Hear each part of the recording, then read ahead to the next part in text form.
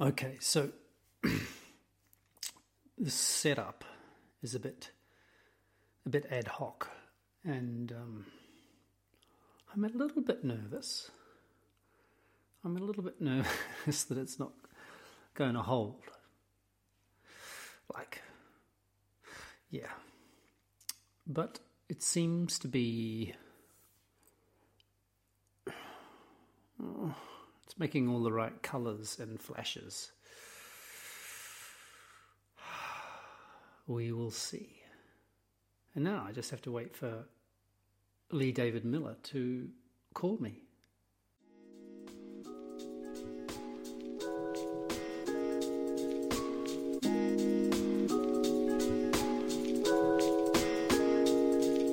This is a podcast in which two friends talk about the pleasures, absurdities, and imperfections of being human. I'm Simon Ellis. And I'm Lee Miller. Welcome to Midlifing.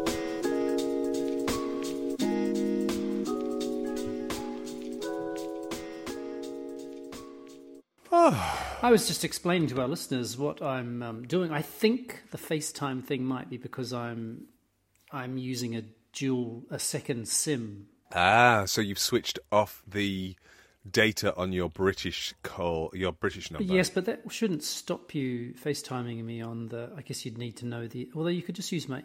Anyway. We should have tested...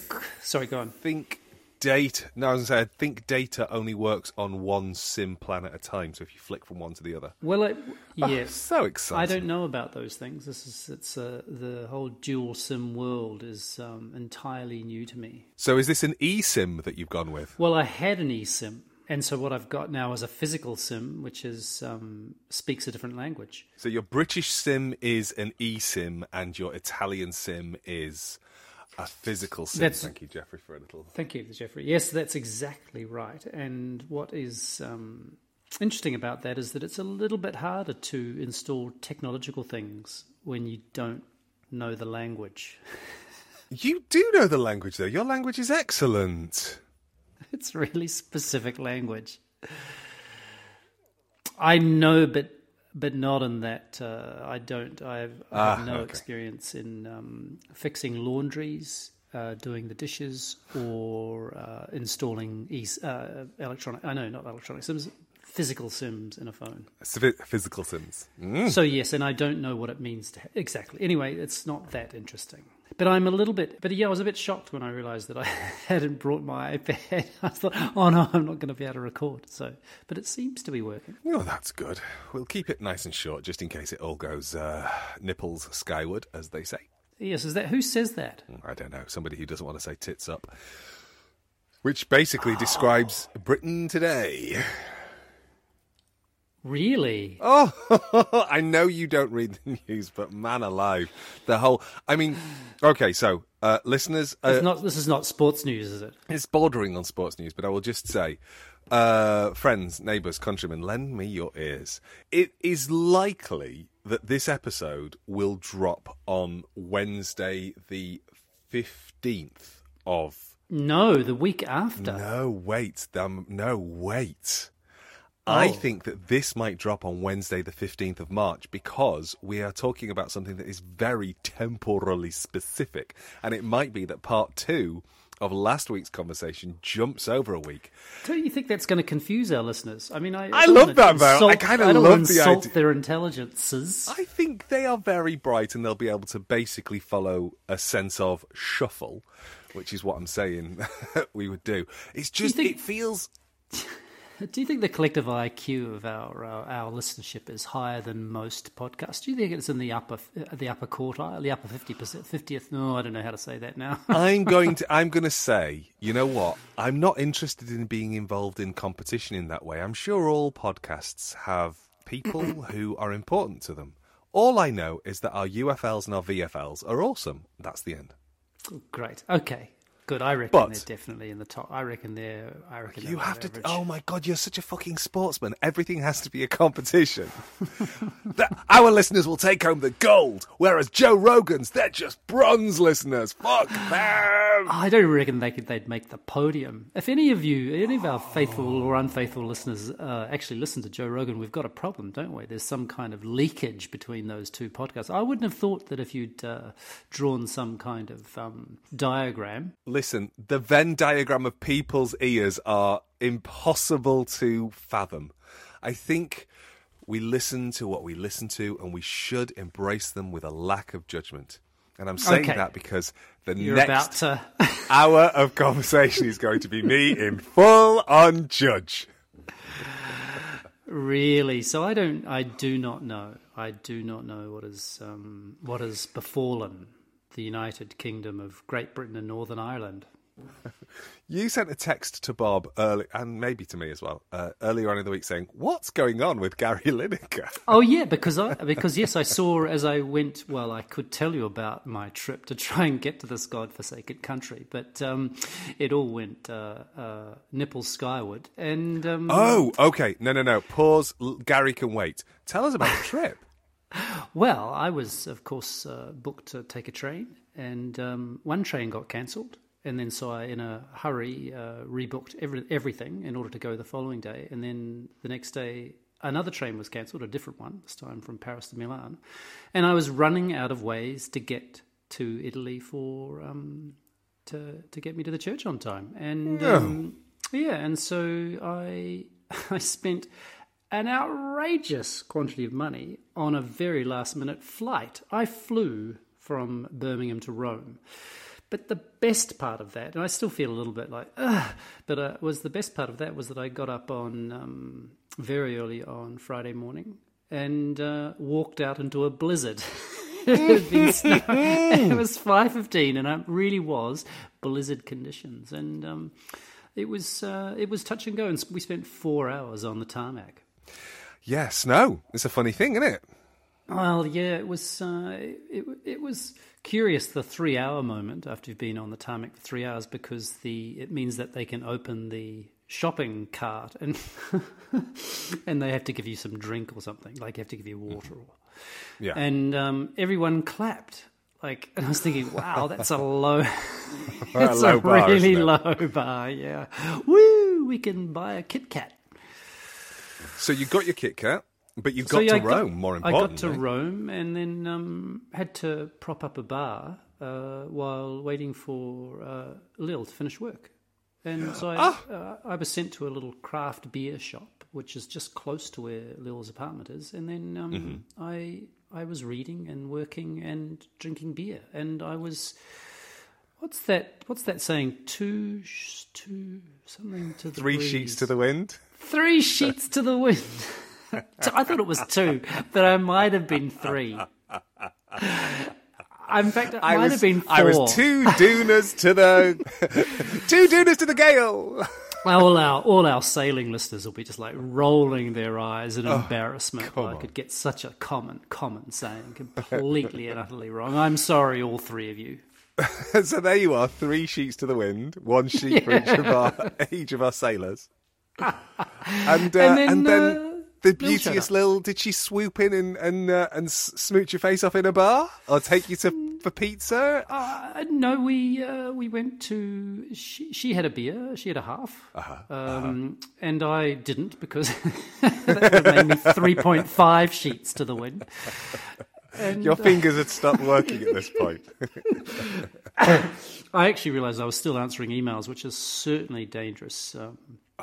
Dangerous terrain. But I'd had a lovely conversation with the owner, bartender, who had he'd finally figured out who I was, because he figured out who Lil was, and then it was quite a hilarious conversation, and then we went to a trattoria, just a little local thing, and had some very, very simple, homemade food. Yeah, and then a great day in Rome yesterday, Saturday. So it just sunny, and it was about 19 degrees. So I feel like spring has sprung for me. Yeah, I mean, it will help if you move towards the equator. It will feel springier. Mm-hmm. Oh, that sounds great. And you're there, but now you're no longer in Rome because you then moved across the land to where? I took a ferry from Civitavecchia, which is the port of Rome, which is about an hour out of Rome, and then a ferry last night to Olbia in Sardinia, and now I'm in Sassari in Sardinia, which is northwest Sardinia. And I start work tomorrow. Wow.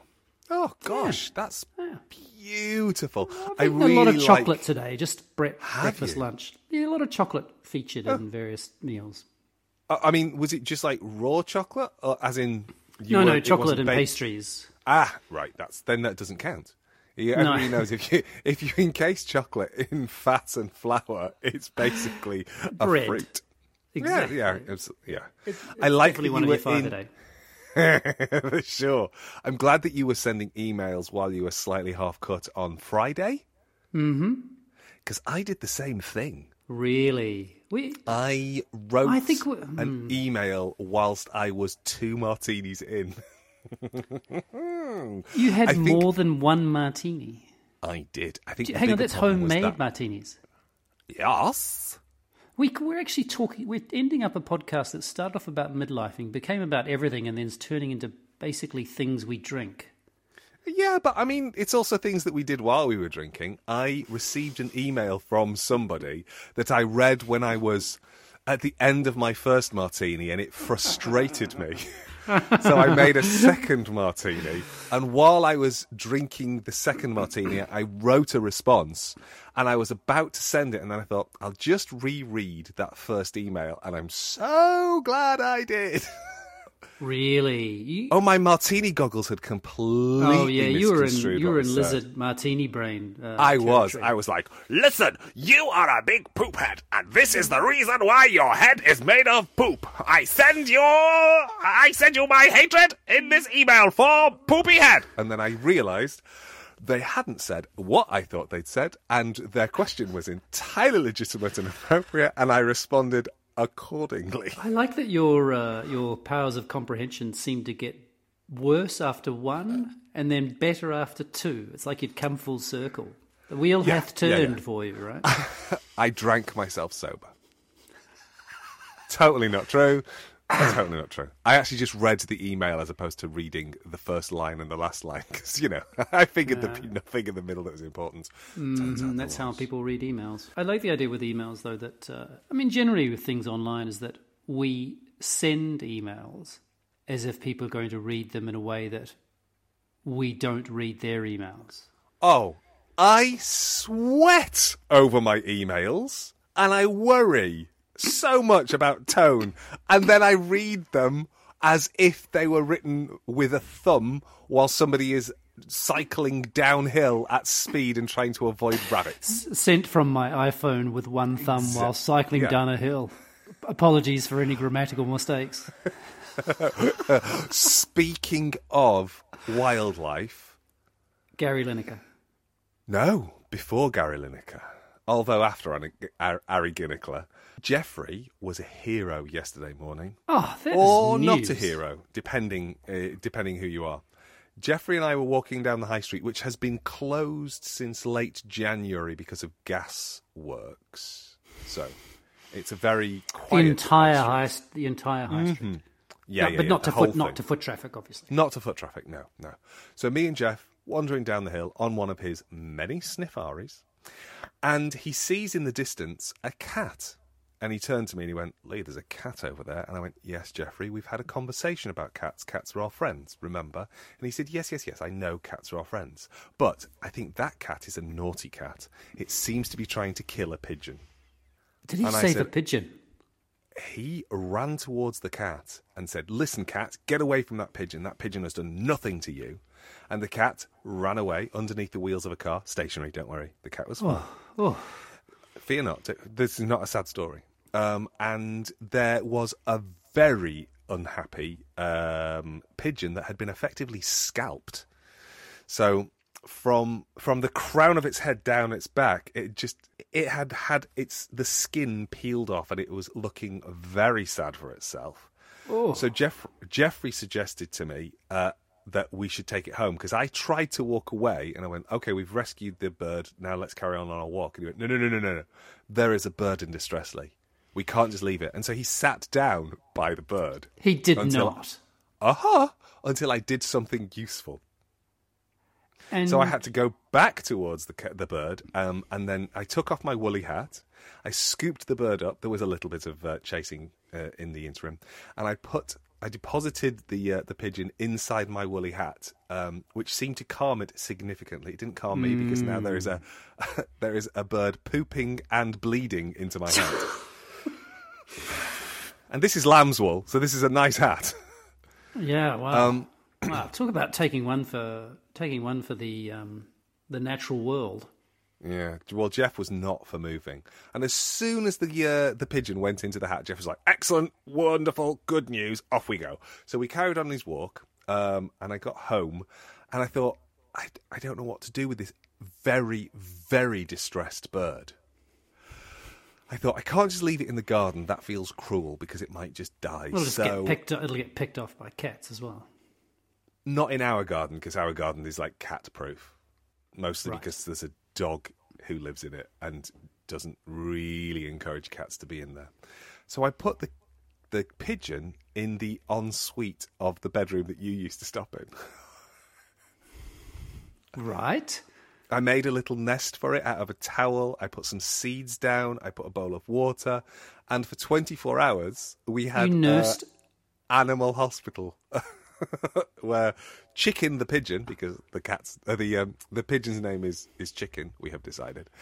Chicken the pigeon lived for a day inside of our shower in the spare room. Then this morning, with the advice of Bob's sister, who also rehomes and rehabilitates pigeons, she said it's fine to let it out now and see what happens. So out it went, and it is currently sitting on a drain pipe in the garden going, I think I preferred it inside. It wasn't raining there. So it's still sitting there. It hasn't flown off. No. It's because it's got seeds and it's quite a juvenile bird. So we have potentially got a pet pigeon. Did I ever tell you, we're in danger here of turning this into a two-parter, and then, because we're not getting to the focus of the...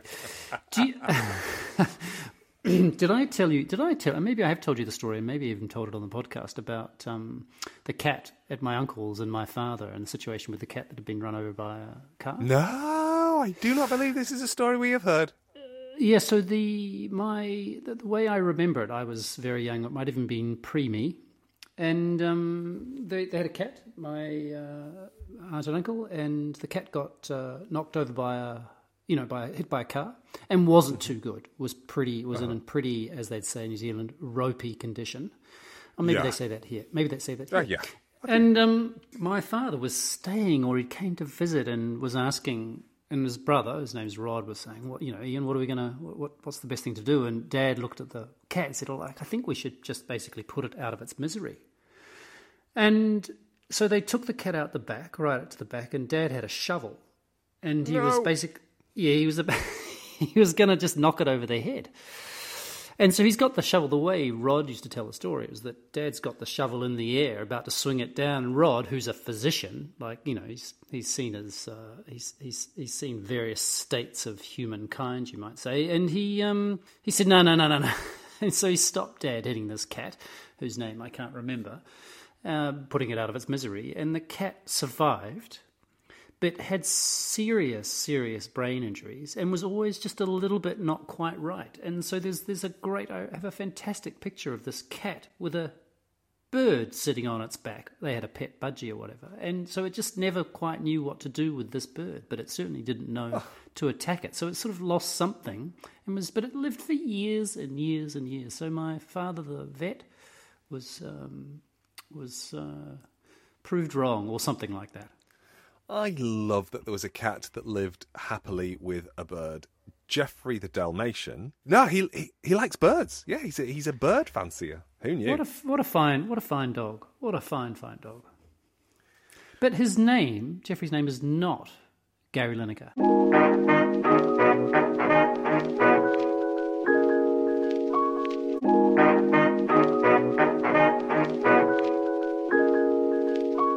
Gary Gary Lineker hasn't been fired, has he?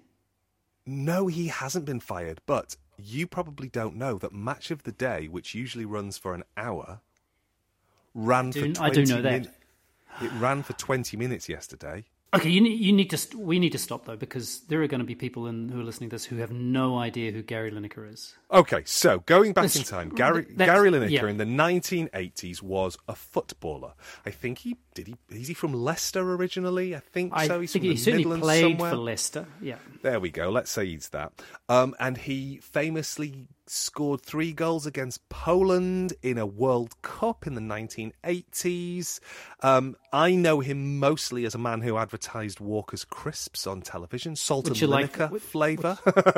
Oh, was there really? Did they? I love that. I just love the game of salt and Lineker flavour. Walker's Crisps are like they're like the shittiest, cheapest. Everybody's crisps. How dare you? Seabrook are worse than Walker's. Walker's are good. They're like Lay's. To They're our exactly international like Lay's. In fact, the kind of colouring is exactly the same. Yeah, I think it's the same company. Anyway, what some of our international listeners might think of as chips, we would call crisps here in the UK. He advertised crisps on the back of his waning football career, and then he became a pundit. For a pundit. No, a pundit. A pundit. A bandit. He became a pundit for the BBC. He became a panda for the BBC's football reporting, and has anchored a television show, a very long-standing television show called Match of the Day here in the UK. And you're going to insert the music right here. Probably.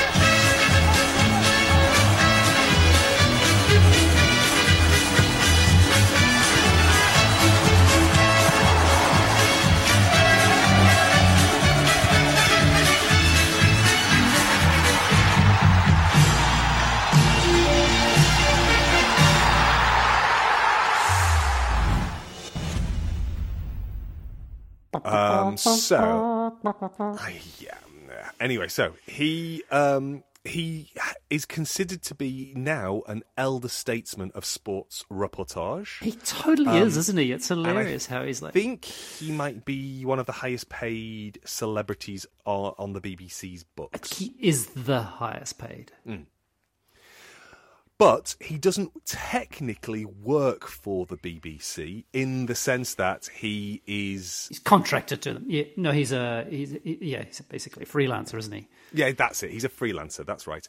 The rules of impartiality in relationship to the BBC, as I understand them, is that if you work for a news or current affairs programme, you are not expected to articulate your personal opinion through social media or editorializing. Yeah, because you are required to be impartial. However, there are many BBC personalities, which is to say people who work for the BBC in a similar capacity to Gary Lineker, who regularly have articulated their political position. There has been a long history of people who tend to be fairly right-leaning in their perspectives, who have effectively articulated their perspective and their position whilst working for the BBC, who have not been censured.